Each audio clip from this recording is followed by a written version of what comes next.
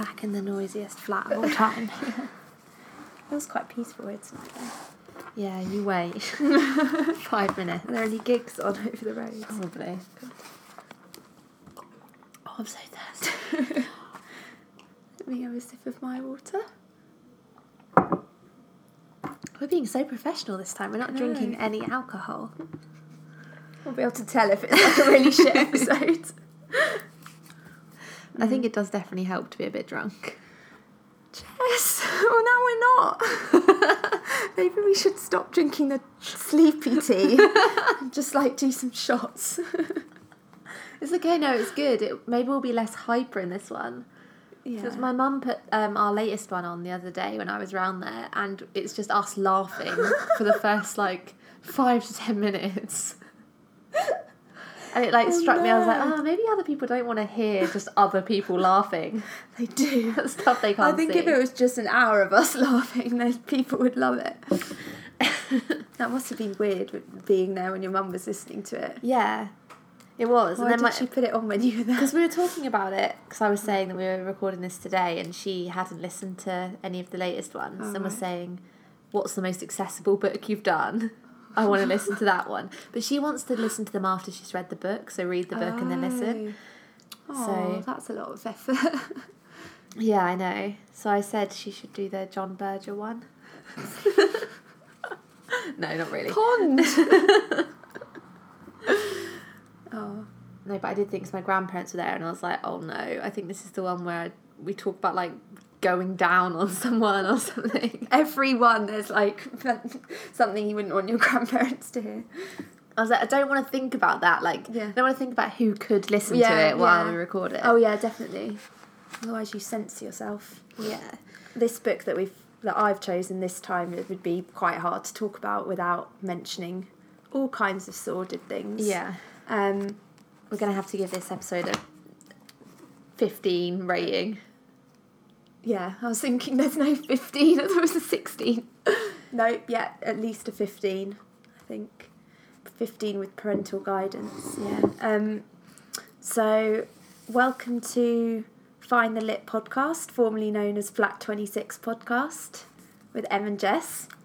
For this episode, I've chosen LA Confidential by James Ellroy, which was published in 1990, so it's basically the same age as us. It's a really long book. It's, what is it, over 600? No. Nearly 500 pages. 470 something pages. Anyway, you could call it a sprawling crime epic about the LA underworld / celebrity world. But I think it's kind of a bit more than that. I loved it. I thought it was amazing. And I wouldn't really want to just describe it as like, oh, it's just a crime novel, or it's like an action film, or a like cop film or something like that, because it wouldn't really get across the nuances of it, or the heart and soul, or the... It's definitely more than that. Yeah, genius of it. Yeah. Did you enjoy it? Did you like it? Yeah. I had my challenges with it. Mm. Like, I found some stuff a bit frustrating about it, but in general I really liked it. Yeah, same. I had to start it again like 10 times because his style of writing is so... It's not hard to read, but you have to get into the rhythm of it, I think. Definitely. Into the world of it, that if you just try and read like a few pages every few weeks, it just doesn't work. You can't do it. It took me, like, I had to read the prologue about 3 times. Yeah. And then, yeah, pretty much every time I picked it up, it would take me a couple of pages to, like, really get into the swing of it. Yeah. It is hard. And that's why I think you can't just call it a crime novel for that reason, because you think of crime novels and you think of the kind of thing that's like a beach read or something. Yeah, I don't really ever read that genre, but I sort of get the impression that those books are appealing mainly because of the plot twists and the sort of action, and perhaps like the character development is sort of secondary to that, whereas this, like, I think the best thing about it is the way all of this violence and crime and intrigue and corruption kind of frames some really, really well written characters and their development and their relationship to each other over years that you wouldn't even get as good in like a book that wasn't a crime novel. Yeah. Yeah, it's definitely not just about the plot and uncovering like the who did it kind of thing. I am really glad you chose this book because I don't think I would have ever picked it up myself. Yeah. I've never really read anything like it, and I don't read crime novels, really. Yeah, same. I was recommended to me, and I probably wouldn't have thought anything of it if it hadn't been recommended. But I'm really glad I read it as well, and it's part of a quartet. So this is the third one, I think. Out of 4. Yeah. Yeah, so there's Black Dahlia. That's one of them, isn't it? Yeah, the last one's called White Jazz. Are they all about LA? Is that I think so, yeah. LA Quartet, yeah. Yeah, I want to read the other ones. It's worth saying as well, we haven't watched the film. We have not watched the film. And apparently the film is quite different. I do want to watch it though, after we've done this. I was reading it like, how the hell would you begin to make this into a film? Because there's basically like 6 different books all in one. Like a sort of mediocre novel, it would just be one of these plot lines, whereas actually it's like 6 different things that you don't really think they're connected, and then they slowly start to be revealed that they're all connected.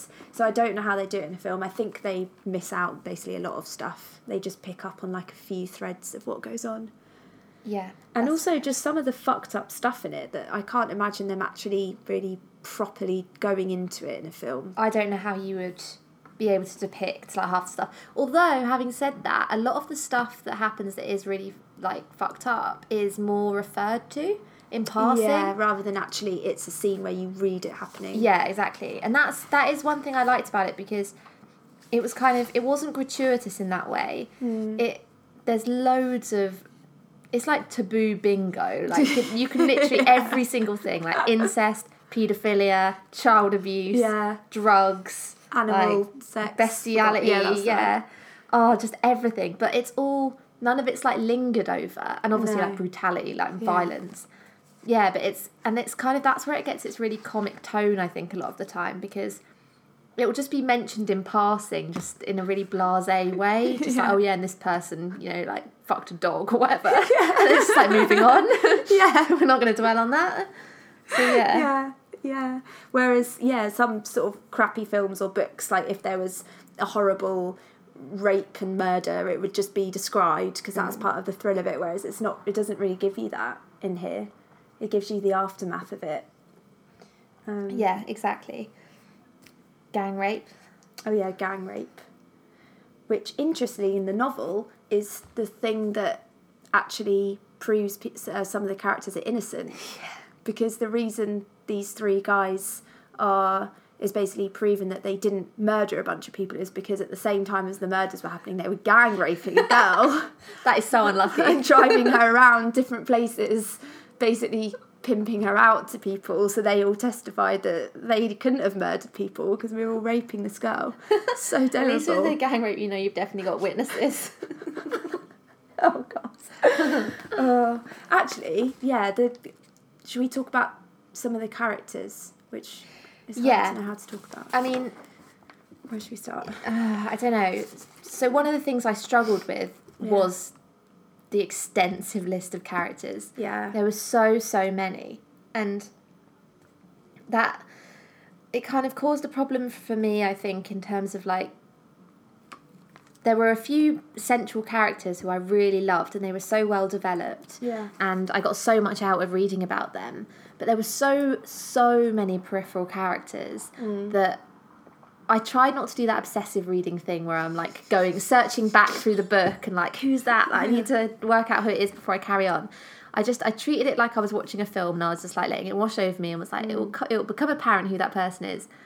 But people were showing up towards the end of the book, and I was like, has that person even been mentioned before? Like revelations. And I'd be like, oh God, this is probably meant to have some kind of impact on me, but I'm not getting it because I don't know who this person is. It doesn't help when they all have like nicknames and different characters call each other different things.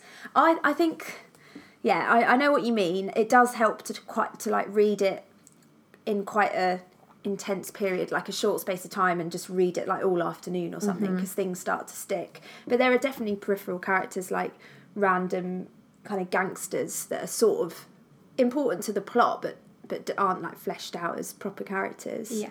And I think, but then it wouldn't really be the novel it is without all these extra people, would it? Because it kind of feeds into the frenzy of the setting and the confusion and...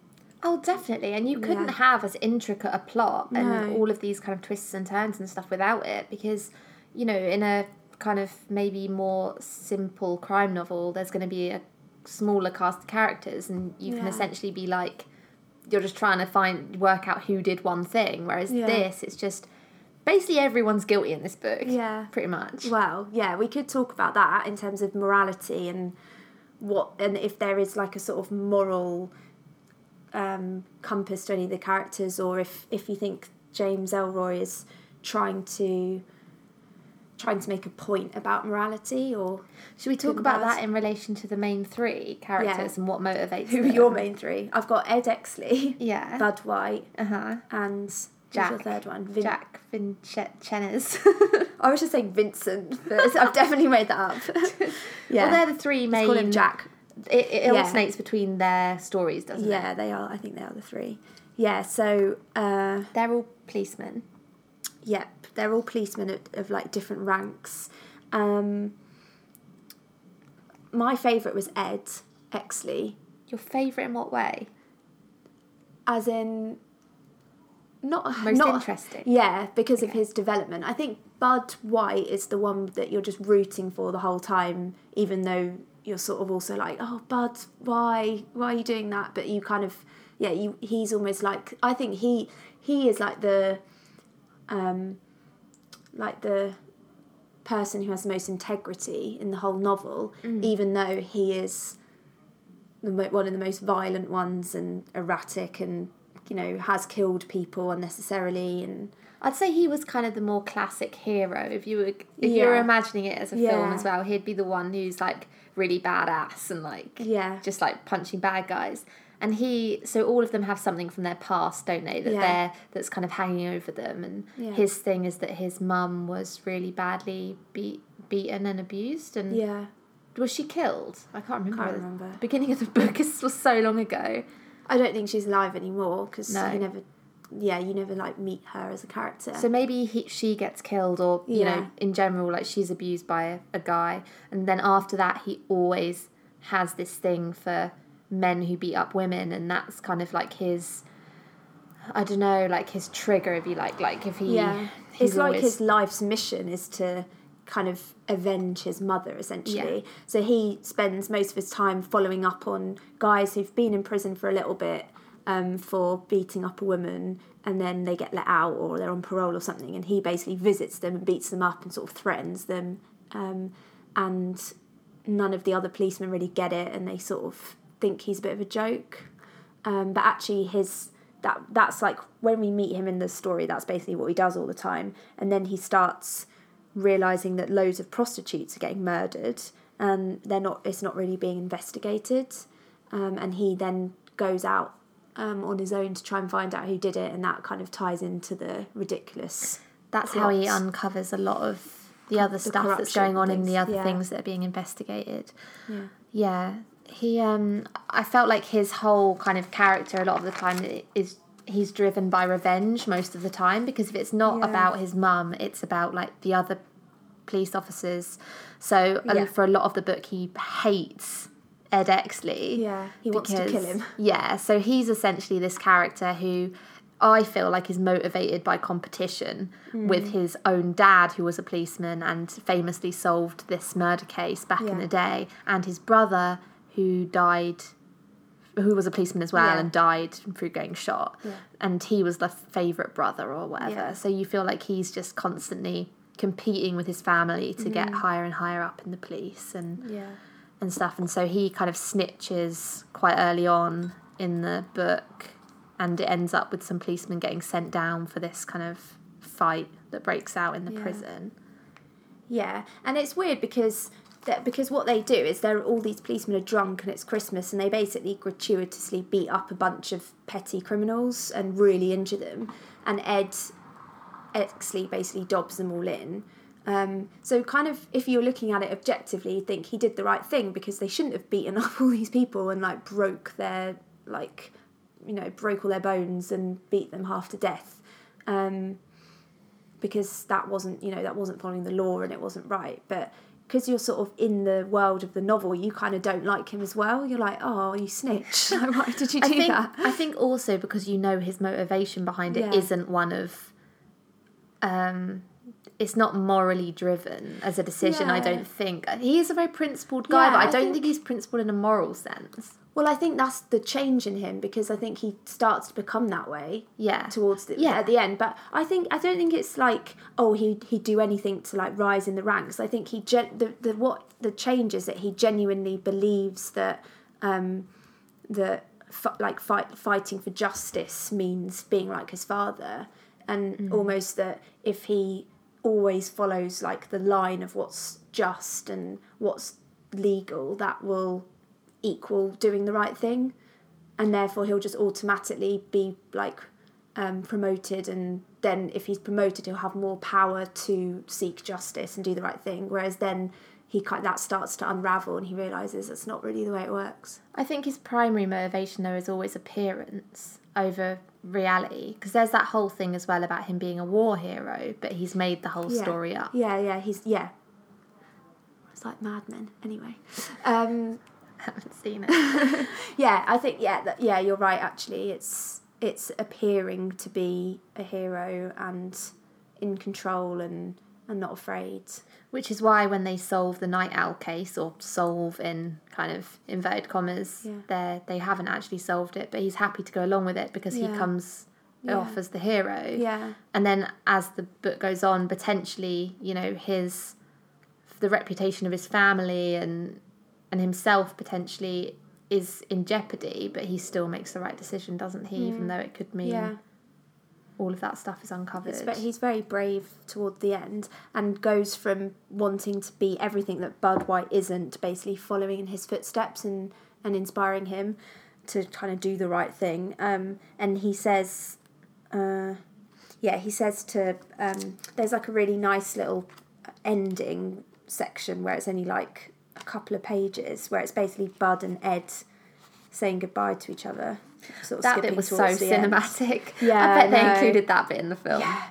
And Ed says to Bud, "You are my redemption," and it's like in a really sort of affectionate way, like he's like putting his hand to the window where Bud's sitting in the car. And I was just like, why does he say that? So like I was trying to think about it, because he says, "You are my redemption." It's like, although like from the outside it looks like Ed Exley's just descended into like violence and crime and has lost his path, actually by getting himself involved with everything that's gone on, he's kind of, I don't know, he's actually found himself, rather than trying to like be his father or be his brother. He's like found who he is as a person. He has some kind of moral compass at the end. He's finally got some integrity. Yeah. Whereas you could say Bud has a moral compass, it's almost, and he doesn't necessarily deal with it in the right way, but it's almost too strong a moral compass. Like he can only do this one thing, which is like, and he doesn't necessarily deal with it in the right way, because he just basically gets angry and beats everyone up who thinks has done something wrong. Yeah. They're definitely the most interesting to take as a pair, like the relationship between them two. You could never believe, like from reading the first section where they just hate each other, you could never foresee like that real like friendship and basically love that's between them by the end. And you'd never think that it would, like, James Elroy would be able to pull it off, but he does.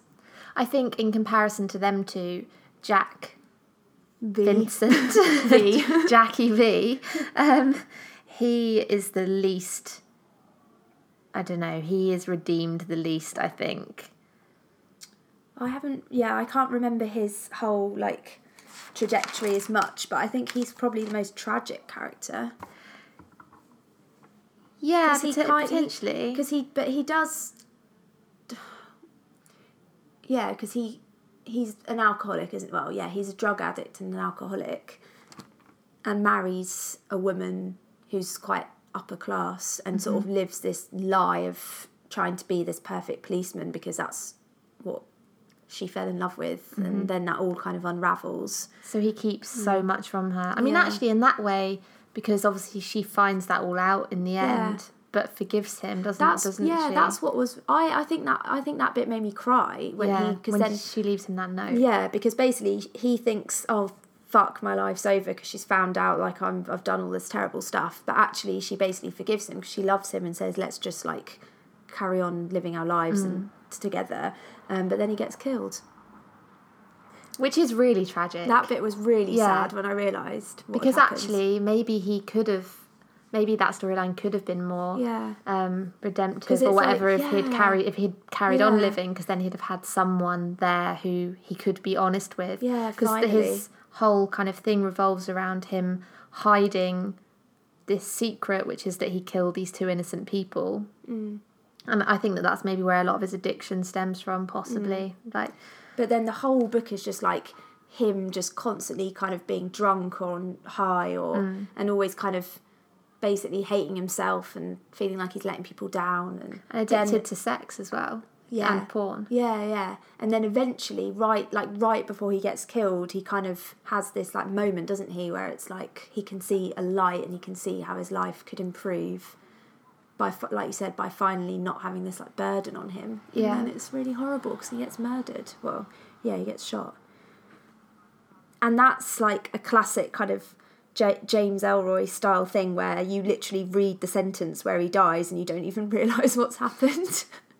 Whereas in any other novel, it would be like, we're building up to this huge, big, sad thing. Oh no, this terrible thing's happened. Whereas I literally read past it and then had to be like, wait, what? And then go back.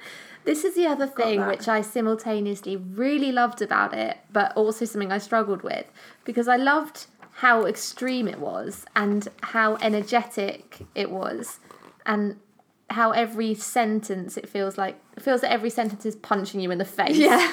But because of that, and because the pace barely lets up and it's quite uniform in its kind of tone and emphasis, like it has the same kind of high octane thing when someone's looking through a file as it does when someone's being brutally murdered. Yeah. So it's hard.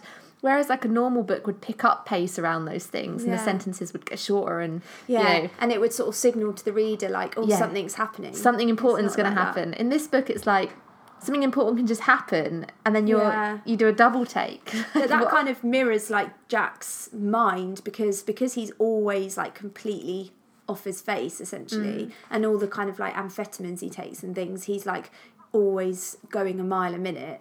It is like it's like describing him just like going home to have a shower, and it's like got in the car, went home, had a shower, like ate a bagel, like, and it's just really stressful, and I felt like my heart was like racing really fast. So it's almost like when he dies, it is just like another one of those things. And it's it's like that all the way through. Read an example.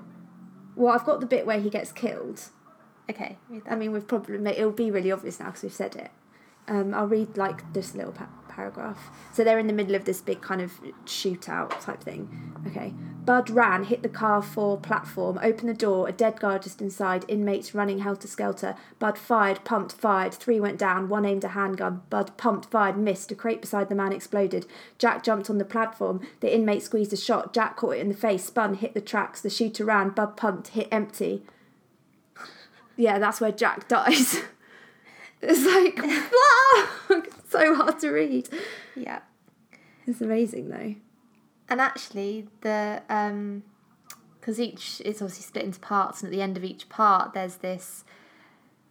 It stops being narrated like that and stops following those 3 characters, and it's almost just little clips of newspapers and stuff, isn't it? Which also was quite cinematic, because I just imagined these kind of like spinning newspapers like in a movie. Actually, we could talk about that because that's like this huge difference in like pace and style when you go from these like staccato, like action, hyperactive descriptions to suddenly you'll just have like 10 pages of just newspaper articles. Yeah. And it's really sort of as if it's like really real, so it'll have like the newspaper name and the date and the and the name of the article, and that was a really cool device. Sometimes it revealed things that you already knew about, so like drama that you'd already found out, but it tells the official story of it in the newspapers, which is like really incorrect. And it's this really weird sensation where you're like, that's not what's going on, but that's just how the newspapers are reporting it. Or what I found even more disconcerting was that sometimes just in the middle of like all these different articles, it will tell you something as a reader that you hadn't known happened. The plot will develop through those. So something like really major, like someone getting killed or just some big change, you'll just see it for the first time in one of these articles. And that feels like, I felt like almost kind of a bit like let down, like cheated. Like I wanted to be there in the story when it was happening, and you just have to read about it in this article. Yeah, and it's really strange. Also, it's quite a good device because at one point they've closed this murder case, the Night Owl massacre, and then it reopens because of pressure from the press. So you read all of that mounting pressure yourself in those newspaper articles and stuff. And they have kind of articles from the mainstream newspapers like the LA Times and all these different LA newspapers, and then they also have extracts from a gossip magazine called Hush Hush, which is actually really integral to the plot because the guy who writes for Hush Hush ends up getting killed. That's the guy. But it's like a gossip magazine which reports on the sordid secret lives of LA's rich and famous and tries to expose all the stuff they get up to. But weirdly enough, most of the time that magazine was the closest to the truth, the stuff that gossip magazine was writing, even though it is kind of just this horrible kind of gratuitous gossip magazine. Because their editor gets killed, they are really, I don't know if he was the editor actually, but one of the main reporters for it, they're then like really pushing for the truth to come out. Yeah. Well, and also Jack is one of the main characters. Jack is informing, isn't he? Or he is when that Sid guy is alive. Yeah, Sid, that was it. Yeah, he pays him to inform on stuff he finds out. Yeah. But then I sort of was thinking, at what cost? Because that gossip magazine is obviously tells the truth because it does expose like all the stuff that these rich and famous people are getting up to, but they don't really have like a moral compass either, because they'll blackmail people, they'll kind of on purpose put people into situations so that they can then do a massive story on them, and eventually it leads to one of them getting murdered, basically. Yeah. Yeah. I mean, who do you see as, apart from Bud, who else has a moral compass, and Ed towards the end in this book? Because I quite liked the equality of it in terms of pretty much everyone in it is pretty terrible, really. Yeah. Maybe Lynn's quite a cool character. I was about to say her, you mean Lynn Bracken? Yeah. Yeah, I was going to say her probably is the only other one. That's another weird like thing with Bud and Ed, is that Bud White has a relationship with this woman, and Ed sleeps with her, and Ed has a relationship with Inez, and Bud sleeps with her. Yeah. So they basically cheat on each other. And they're obviously, that was a way of kind of pitting them against each other, or making them this kind of like weird dichotomy. She's an interesting character. She's the one who was one of the prostitutes who looked like, which famous person was it? I can't remember. One of the famous actresses. But they have this plastic surgeon who basically does plastic surgery on the prostitutes to make them look more like famous people. So more men want to sleep with them, essentially. But she doesn't have plastic surgery. Oh no, she just actually... But she dyes her hair blonde, doesn't she, to look more like... Why? So I did not really understand. Why does she sleep with Ed? Is it a power thing? Is she trying to get information out of him, or trying to get away with not giving him information? Because I didn't really get the motivation behind that. Yeah, I thought it was almost like she actually just in the moment was just overcome with like desire. I think she did kind of have feelings for him in a weird way as well. Yeah.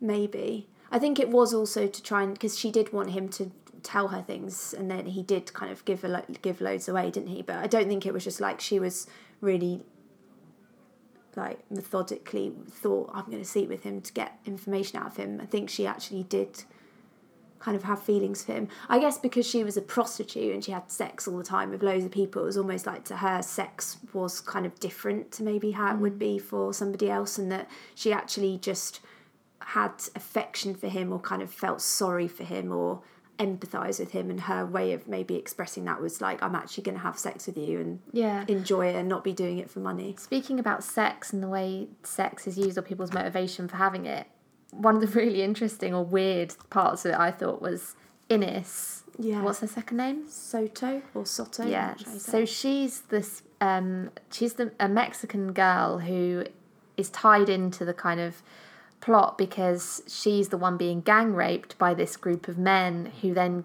the night owl gets pinned on. And after, she basically won't give Ed any information, will she? No. She basically refuses to help him with the case because Bud is like her hero because he wants to find out who did it to her and murder them. Yeah. And Ed just wants to put them in prison, basically. Yeah. And she wants them dead. Yeah. So she basically wants Bud and fancies Bud, and she starts sleeping with him, doesn't she? Because he's like her hero kind of thing. And then Ed actually ends up murdering the three guys, which his motivation is probably her, right? Yeah.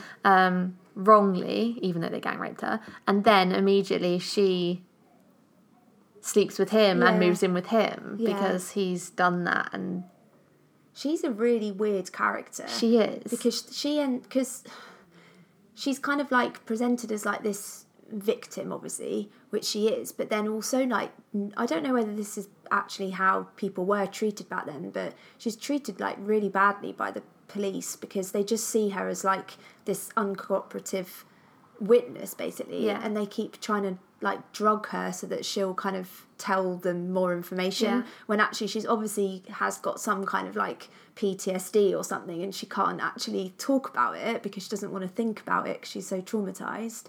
And then she's really obsessed with Dreamland, which is which is like Disneyland, basically the fictional Disneyland, to the point where she kind of does Ed help her, but she kind of basically gets to work there and live there, and it's like she's retreating to this childhood fantasy of like safety and innocence after everything that's happened to her, and her family disown her because they blame her for getting raped. There's so much to talk about. It's so much grim stuff in this book. We haven't even scratched the surface. We haven't even talked about any of the murders and stuff. We might not be able to. No. There's so much to talk about. How long were we doing it for? About half an hour. Did you look at the time when we started? It was about 10 past, quarter past. Can we talk about...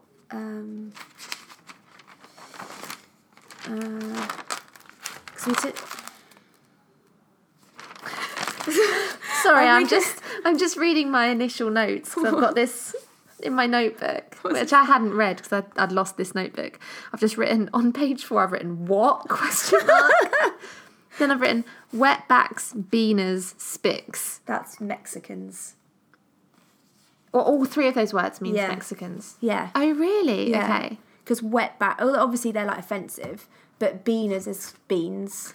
Right. I don't know what that one, but wetbacks is like because people crossing the border like swam across. I think. Okay, I think that's why it's called that. I didn't get that. I love how you're on page 4. Imagine if you wrote down everything you didn't understand for the whole book. I know. That's the thing. I just stopped after that. I was like, I'm just going to have to let go and just let it wash over me. I didn't look up a single word. Oh, I'm so proud of you, Jess. You wouldn't want to be Googling all these like terribly racist words.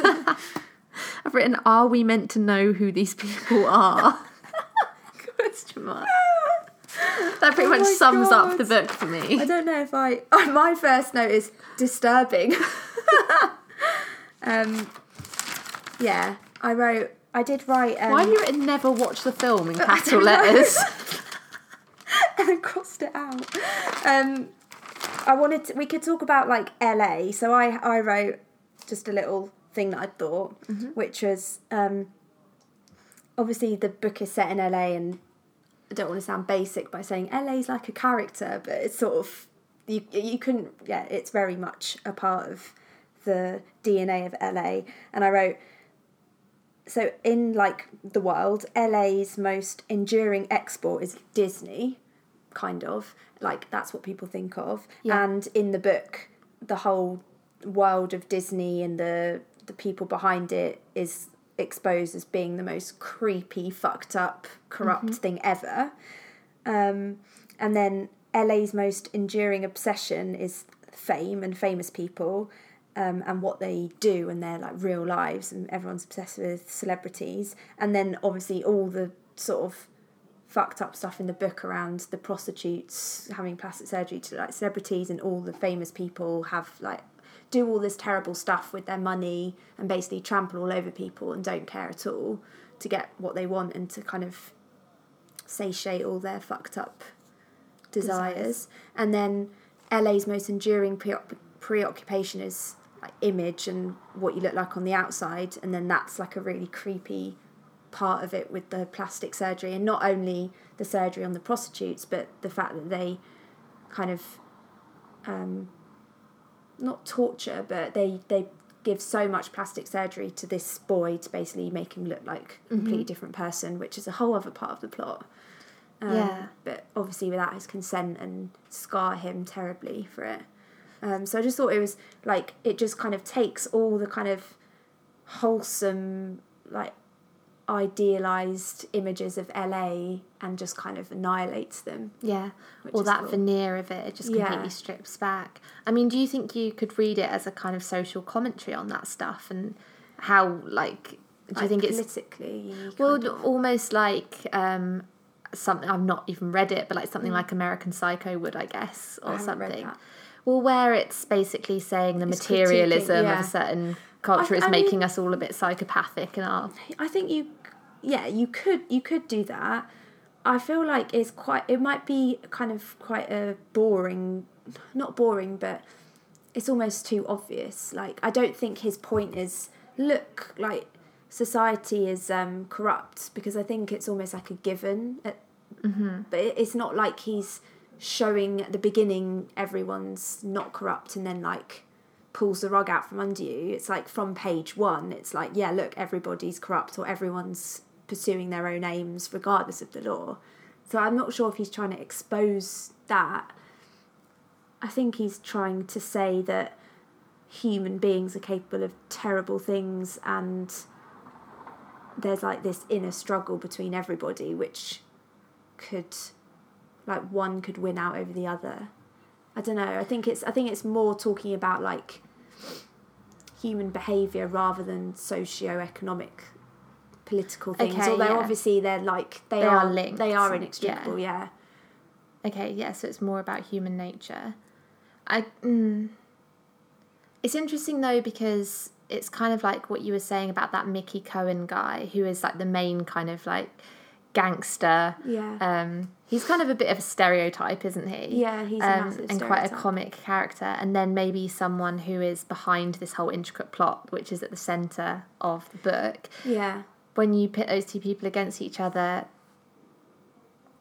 it's interesting because, like I said before, everyone's kind of bad, and like the worst people in this are kind of, well, they get away with it, or they're people who are institutionalized or high up. You know, they have high up positions. I guess he's not. Yeah, he's saying like, look, like the baddies aren't really the gangsters, or it's the politicians and the top people in the police force. Or if you have something to offer someone, then you're pretty much safe, and you can get away with doing whatever you want, and you can indulge your horrible, you know, sadistic, kind of sexually perverse, like, you know, whatever your desires are. As long as you've got the money behind you, then go for it. I guess it's almost like, because maybe, like, I feel like everyone in society now, or the world we live in, almost just assumes that is the case. Like, people have no faith in institutions. Like, people just assume politicians are corrupt, don't they? But maybe if you didn't, this would be more shocking, because you'd be like, how could the district attorney do that? No one would do that who had that position of who's supposed to be serving the interests of the public and things like that. and pursuing right. Yeah, Mickey Cohen. Shall I read the funny bit, the funny description of Mickey Cohen, the gangster? Yeah. Because it's a good example of his like writing style as well, and how he does the Hush Hush magazine. I don't know where to start. I'll just start from here. Okay. Mickey Cohen back in LA. So this is an extract from Hush Hush magazine, October 1957 issue. Mickey Cohen back in LA. Are his bad old good times here to stay?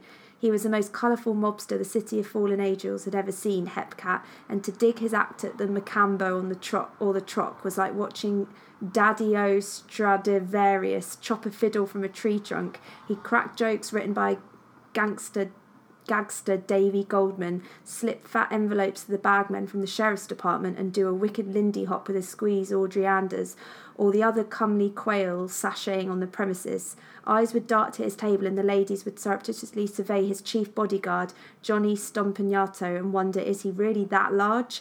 Sycophants, stooges, glad-handers, pissanters, and general rimbamboos, I don't know what any of these things are, would drop by the Mixer's side to be rewarded with jokes, a backslap, a handout. The Mick was a soft touch for cripple kids, stray dogs, the Salvation Army, and the United Jewish Appeal. The Mick also ran bookmaking, loan sharking, gambling, prostitution, and dope rackets, and killed an average of 12 people a year. Nobody's perfect, right, Hepcat? You leave your toenail trimmings on the bathroom floor. Mickey sends people on the night train to Slice City. I love it. What was I going to say? Oh, yeah. Do you think that actually they had publications or have publications like that would actually talk about gangsters as if they're celebrities? Is that a thing? I have no idea. It's weird, isn't it? I don't know, because obviously they're like gossip magazines, but they're not normally about actual criminals. Yeah. But then I guess it's like the equivalent of all those big famous criminals that I've all forgotten their names of. But like they almost became celebrities, didn't they? They almost became like infamous and more than just somebody who is breaking the law. Celebrities in themselves. Yeah. I don't know whether they would have had publications like that though. He is a funny character. Every time he's in it, he's got this weird thing with his dog. Yeah. And it's like... And then at the end he's burying his dog. Yeah, his dog dies. Yeah. Yeah, his dog's always like pissing on him by accident or something. And like, yeah, and he is presented as like the most evil person in the world, you know, in like by the police force and the law and everything. But actually like the creepiest character is Dudley Smith, who's like, I can't remember his job, but he's like really high up in as an authority, and he is like behind it all really, and is just absolutely heartless and ruthless, and ends up getting away with everything scot-free. Although hopefully not for long. Hopefully not, yeah. Okay, do you have anything else that you want to talk about? Pretty much said everything I've written down, which is not much. Because we were like, where do we start? We just kind of went, blah, book. I'll just have a look at what other things I've got in here in case we want to talk about any of them. I feel like I spent such a long time trying to get my head around the plot and all of the kind of the way everything was connected. I spent less time with this book trying to think about the broader, like on a macro level, because I was just trying to think like, who is that person? How are they connected with this person? You know, like when in like TV or whatever, detectives go crazy and they make those things on their wall where they stick like the lines and the threads and draw threads between things. I wanted to do that. I was like, the only way I'm going to understand this book is by doing that. Yeah, I think you just have to go along for the ride, don't you? Definitely. I do like the ending though, because he basically gets the like some of the main characters to he gives them all like a massive monologue, like where they explain what's really happened, and it's kind of really nice for the reader because you get this nice like neat ending where they tie it all up, so it kind of ties things together and doesn't just leave you completely wondering. It does explain a lot. I really, as well as the relationship with Ed and Bud, I really liked the way you saw Ed like starting to pull away from his father. And I've got some. Yeah, it starts really early on actually, because I've got a little note like halfway through the book where Ed starts to question his dad because his dad has this catchphrase basically of absolute justice that he's like brought Ed up saying like you have to go for absolute justice, and Ed starts questioning that and starts realising that it's kind of false in the way that his dad has pursued it. And then he then decides that eventually he is going to arrest his father for this historic crime. Actually, he could have just let him get away with it, or he didn't. He doesn't actually need to pursue it. He doesn't need to arrest him, but he says he is going to arrest him. That's quite brutal, that bit. Yeah. He says, "I'm arresting you for the murder of Paul Dietling. I'll be by in a few days to take you in." The man did not budge an inch. Paul Dietling was a psychopathic killer who richly deserved the punishment I gave him. He was innocent, and it's murder won either way. Not one flicker of remorse, unbudging, unyielding, unflinching, intractable rectitude. "Edmund, you're quite disturbed at this moment." Ed walked past him. His goodbye. "God damn you for the bad things you made me." Damn. That's him, yeah. Just basically being like, no, I'm not gonna be like you anymore. I love that. I just think that's a really good example of how amazing the writing is, because it's just so deceptively simple, but when you follow these characters, it just kind of sends a shiver down your spine when you read like the dialogue like that. What do you make of his father and Innes's and that other guy's suicide at the end? That was quite weird. Yeah, and you find that out in a newspaper article, don't you? It's interesting because you see it from the perspective of the media and people that don't really know what's going on, and there's some of them they can almost find an explanation for, like Innes. They're sort of like, well, she was gang raped and blah blah blah, and then Ray Dietling, they sort of explain away by the fact like his sons were killed, but then they can't understand why Ed's dad does it, because he's like this really successful businessman who's running to be a politician and is doing really well in the polls. So to them, they're just like, why on earth would he do that? But we know that he's about to be arrested for that murder. So it's just kind of weird to see like the perspective of it from the outside. It is. I was quite surprised when that happened though, because I was almost like, oh, wouldn't they just keep trying to get away with it, or try and cover it up? I don't know. And it's just for them to all do it together as well. It's very culty, actually. Yeah. It's like when people in a cult are sort of like told to do it, and they all have this weird ritualistic mass suicide together. It's like they think they're kind of the land they've built around themselves is just going to disintegrate because of all of these things that are going to come out. Yeah, they can't. And they just think life isn't worth living if we don't have that. Yeah, and all that's left for them is this dreamland, i.e. Disneyland sort of fantasy, which they've built up with all their influence and their money, and it's going to actually crumble around them, and they can't deal with what's going to happen. Yeah, I don't know. That was quite a weird bit. I mean, it did allow for them to do that really great quote from in the newspaper article that reports on the suicides and how everyone's mourning for them, like the whole country. Like they have, like the president says something and everybody flies the flag at half mast, and then they have a quote from the mayor of LA, who offers a eulogy, and he says, "Very simply, these two men symbolise the fulfilment of a vision. Los Angeles is a place of enchantment and high-quality everyday life. More than anyone else, Raymond Dietling and Preston Exley personified the grand and good dreams that have built this city." And that's just a really cool little contrast, I guess, of what you know about the characters. And one of them, and just the way he uses like the language of dreams, because when one of them's confessing to everything, he starts saying like, all three of us had dreams. Like mine were good, his were. I can't remember the words he says.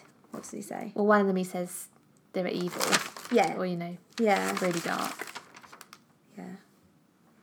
It's weird as well because by taking his own life, Exley's dad is kind of evading the justice which Ed is about to bring him. Yeah. I was just thinking a lot of the justice in the book, well, especially for Bard and Inez and other people is death, is bringing people death, like to kind of, I don't know, bring about some reconciliation for crimes that have been done. But if he takes his own life, then He's no kind one of stealing that from his son. Because his son is he murdered somebody because he thought they'd murdered someone else, and because he kind of promised that he wouldn't arrest them and expose the wider situation. He said, "Well, I'll have to kill him then," which is obviously completely outside the law. So then it's quite weird that then he avoids being arrested by taking his own life. It's like a weird mirroring of what he did initially, the crime he committed initially. And then I guess Inez just maybe goes along with it because she's so loyal to them. That's the thing. I think she like completely gives herself over to them and their vision and their power, and like retreats into them. And so she can't imagine like a world without them. Yeah, I like the ending. It's quite romantic as well with the Lynn bit, because she stays with Bud, doesn't she? And Ed gives her loads of money, which is like his inheritance. Yeah, I like the ending. It is satisfying, actually, which is nice after everything you've been put through.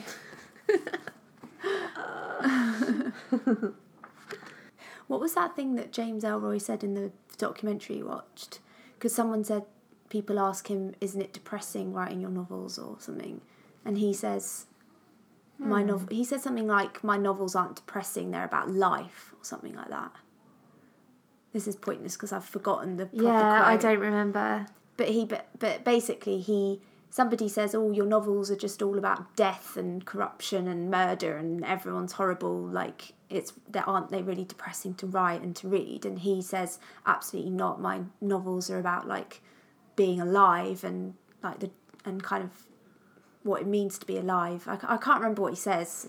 I should have looked it up. It's something like that. But I felt like that when I was reading it. Like, I feel like I should be feeling really down because it's just like exposes you to just the horrific things people are capable of. But actually it's like in all that like darkness and terrible things going on, there's just like people just pushing themselves the limit to try and do the right thing, even though it's the hardest thing, and to try and overcome their like really, really huge flaws and things they've done. So in a way it is weirdly quite an uplifting read. I found it. I would say it definitely is at the end. Yeah. Like at the beginning I wouldn't have seen it going that way at all. But at the end it quite quickly picked up to quite an uplifting ending. And the fact that like Ed Exley is an example of a character who changes so much, it is quite a hopeful message, because it does show like you can't just say, oh, well, that person's like the careerist snitch and he's never going to change, because like he presents real people who have like choices that they make and they can go down different paths. Yeah. People are capable of being motivated by different things. Yeah. I liked it as well because quite often it's a bit of a cliche, that kind of troubled like detective policeman character. Do you know what I mean? He drinks too much or has this death hanging over him from a previous, but they tend to be good characters who are just plagued by something from their past. I just don't think this was as simple as that. Like it was way more nuanced and three-dimensional. Yeah, they're not. You could be mistaken for thinking, oh, they're just like the archetypes, but he kind of like twists that and presents something much more real. I don't think he based any of them on those guys in the documentary. Yeah.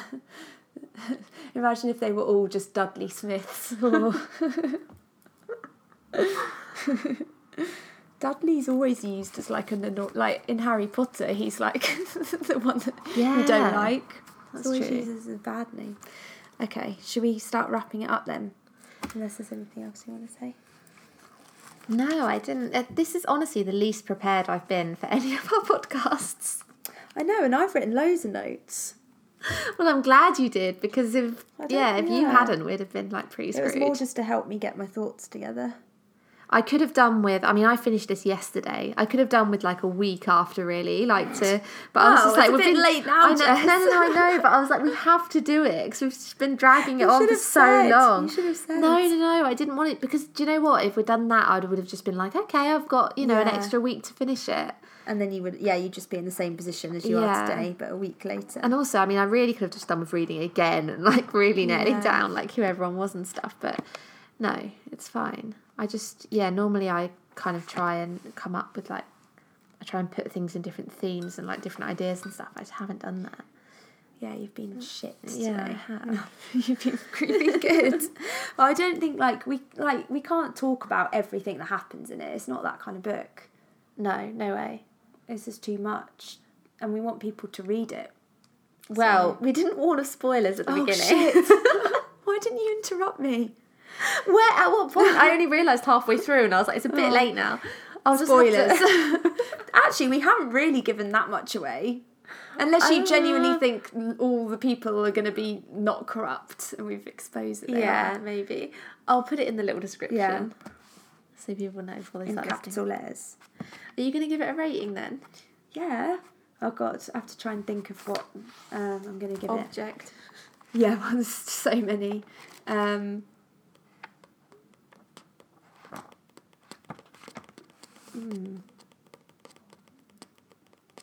I'll probably just give it 10. Really? Yeah, because if I gave it any less than 10, I wouldn't be able to pinpoint why. So you don't think there's anything wrong with it? No. Wow, okay. I think it's amazing. I think all the stuff we've said about like not being able to keep up with the characters and all that stuff, I don't think that's a flaw. I think that's what makes it amazing. And I don't think I would want it to like spell it out for me, otherwise it wouldn't be written in the way it was. Yeah. So I'll give it 10 out of 10. Roller skates. Oh, Jess. Only people who've read it will get that reference. 10 out of 10 gangster dogs. Okay, I'm going to give it an 8. Because I So did really like it. Why does it lose 2 points for you? It would just be a taste thing. Like, it wouldn't be me thinking it's any worse for the things I don't like about it. It's just, for me, stylistically, it's just like not the favourite, my favourite book I've ever read. Yeah. But I agree with you that it definitely adds to it. And I think when I finished it, I was just like, fucking hell, that was amazing, and I couldn't stop thinking about it, and just as I was reading it, I was just like getting more and more into it. And when you just finish something and you just you kind of just feel like you've just been knocked over, like it's so amazing. I had that feeling, which I didn't think I would, but I had that feeling, so I have to give it a 10. Yeah, because that's what I look for. And that's really great. Like, I definitely had small versions of that towards the end, but I think I definitely could have read it in a better way. I think if I'd read it for longer, I was reading it in quite short bursts and stuff, and that probably broke it up and made it quite disjointed and stuff. But no, I think it's a really, really good book. Like, 8 is a good score. Yeah. For you. I mean, we've never given a book a 10 before. I know. I will give other books 10s, definitely. It can share the top spot. Okay. Cool. So now I need to say what we're reading next. Yeah. Where have I written it down? Okay. So next we're reading a book called Housekeeping by Marilynne Robinson. Okay. I don't know a lot about her. I know she's an American author. And she wrote a trilogy, but I've forgotten what it's called. But I think Housekeeping might have been her first book. But yeah, I've never read anything by her before. So that'll be interesting. Look forward to it. Yeah. I'll go out and get my copy. Yay! Done. Do you think that was okay? No, I think it was shit. Do you? No, it was fine. Okay. It's too late now. We're not going to do it again. No! What do you mean? No, it was fine, wasn't it? It was good, yeah. Okay. I think we got quite seriously into it Yeah. quite fast. Which is good for a change. Who's AJ? This is Oh, LA. Yeah, this is the first time I've ever used these sticky things. I never used them when I was a student. I just found them the other day. And I kept doing it wrong because I kept writing them upside down, and then because I then realised it needed to be stuck on the other page, and then the sticky bit was the wrong side, so they were all like upside down and back to front. And then I was like, how do you write when you've stuck it in? Like, I was turning the book like that. You meant to write them first. I didn't know, for God's sake. So it wasn't that helpful. Yeah, that was LA. Now we should watch the film, Em. Oh, God, yeah. You know it's got Kevin Spacey in it. Yeah, I do know. I feel like, no, I think I will watch it because I think this is so strong that it's not going to, like, the film isn't going to override it. I'll just see it as, like, a separate thing. It is really different, apparently, as but well. But then also, it's like, then every time I think of the characters, I'll think of the actors. To be honest, I already do that because I looked up, when I was looking it up, I saw who played who. Who played Ed? It's really well cast, I think. Is it? Ed is some person who I don't know, but they are famous. Matt Damon? Is he in it? No. Guy Pearce. I am really shit with names of famous people. Oh, that's funny because he's got the same glasses. So I think this is Jack. Oh, for goodness sake. That is Matt Damon. No, it's not. No, the one in the middle. No, that's... Isn't it? I think that's Guy Oh. Pearce. That's... Oh, I don't know. There's so much dark stuff in this novel. I just can't imagine them really going for it. I think that's really well cast. That's how I imagined him looking. Really, like, stiff upper lip. Yeah, like, with those glasses. Yeah, and like rimless glasses. Bud White is played by Russell Crowe. Oh. I think that's quite good too. Him to look like that. Who plays Lynn?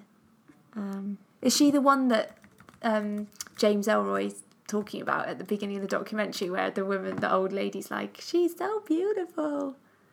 Yeah, her. Yeah, she is, to be fair. That is how I imagined her too. Yeah. Okay. So I do think it's really well cast. Yeah, but that's only one bit of it. Yeah, I don't think Innes is even in it. That's how I think That's crazy. That's like the whole plot, though. Oh, maybe that's her. Yeah, that'll be her. Yeah, that could be her.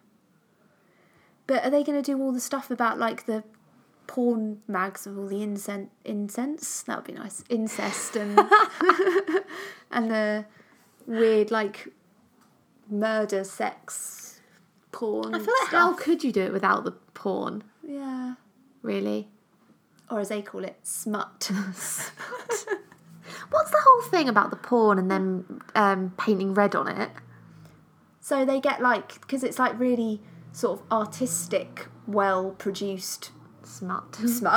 So they get, like, an artist he, like, draws in, like, fake blood over. So they take these, like, really stylized photos of orgies and stuff, and then they, like, he draws, like, blood spurting out of them and things, and that's part of the... Is that meant to be book. sexy? Well, it's not, like, sexy blood, but that's supposed to be what's turning people on, yeah. And then that's, like... and then they have all the, like, dismemberment stuff, so they made it look like they had, like, their arms and their legs coming off and all the blood spurting out. And then that's when he finds the guy actually really murdered like that as well. I feel like that's quite niche.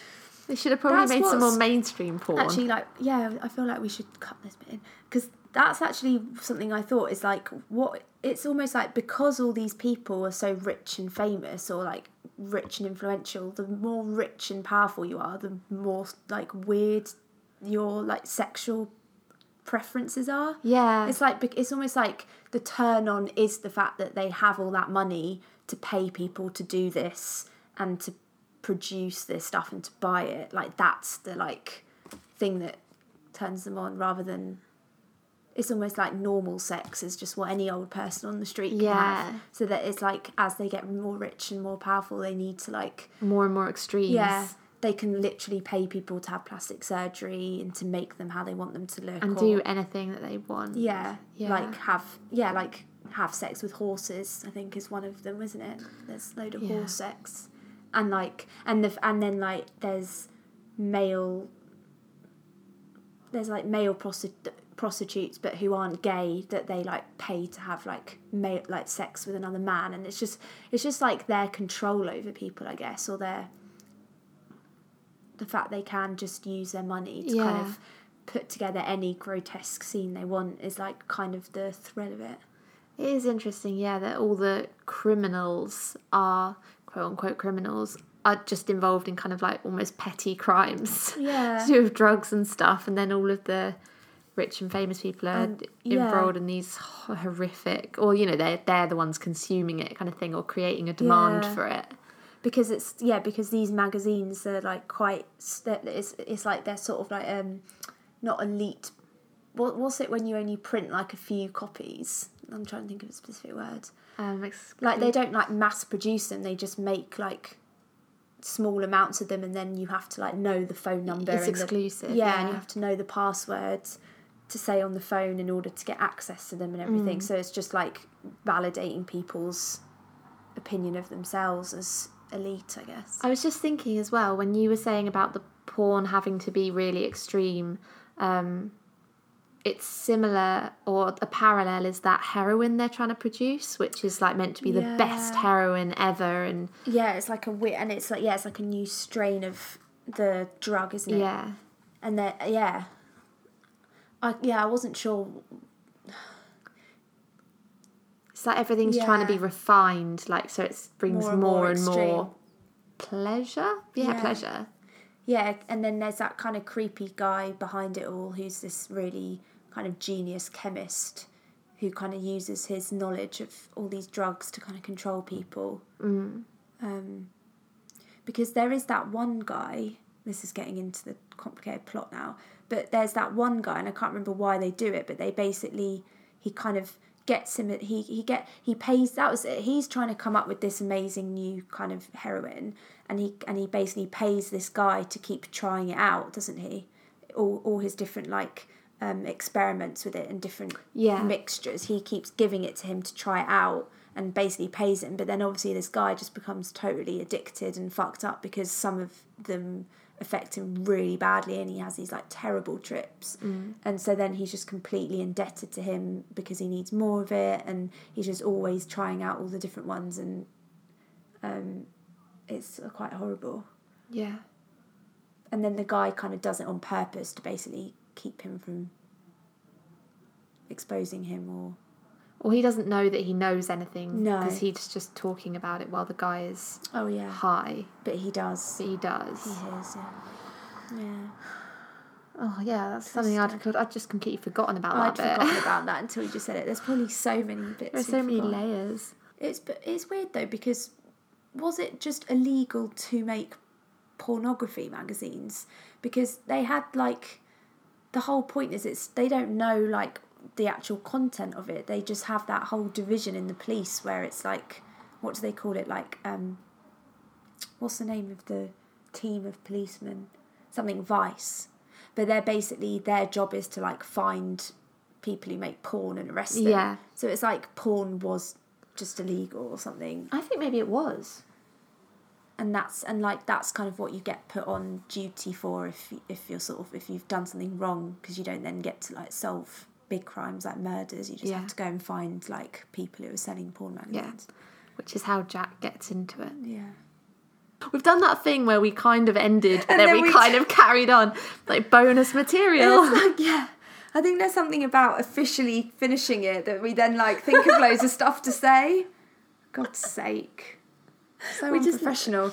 This is your amazing editing skills. You'll have to just like pretend that we were saying all this stuff at the beginning. Well, up until now, I feel like it's been really good, and like there's going to be nothing to edit out. But now, loads of pauses.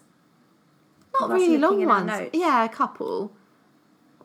You can edit some of the good porn chat into the proper serious bit. Okay, but we need to remember to say bye.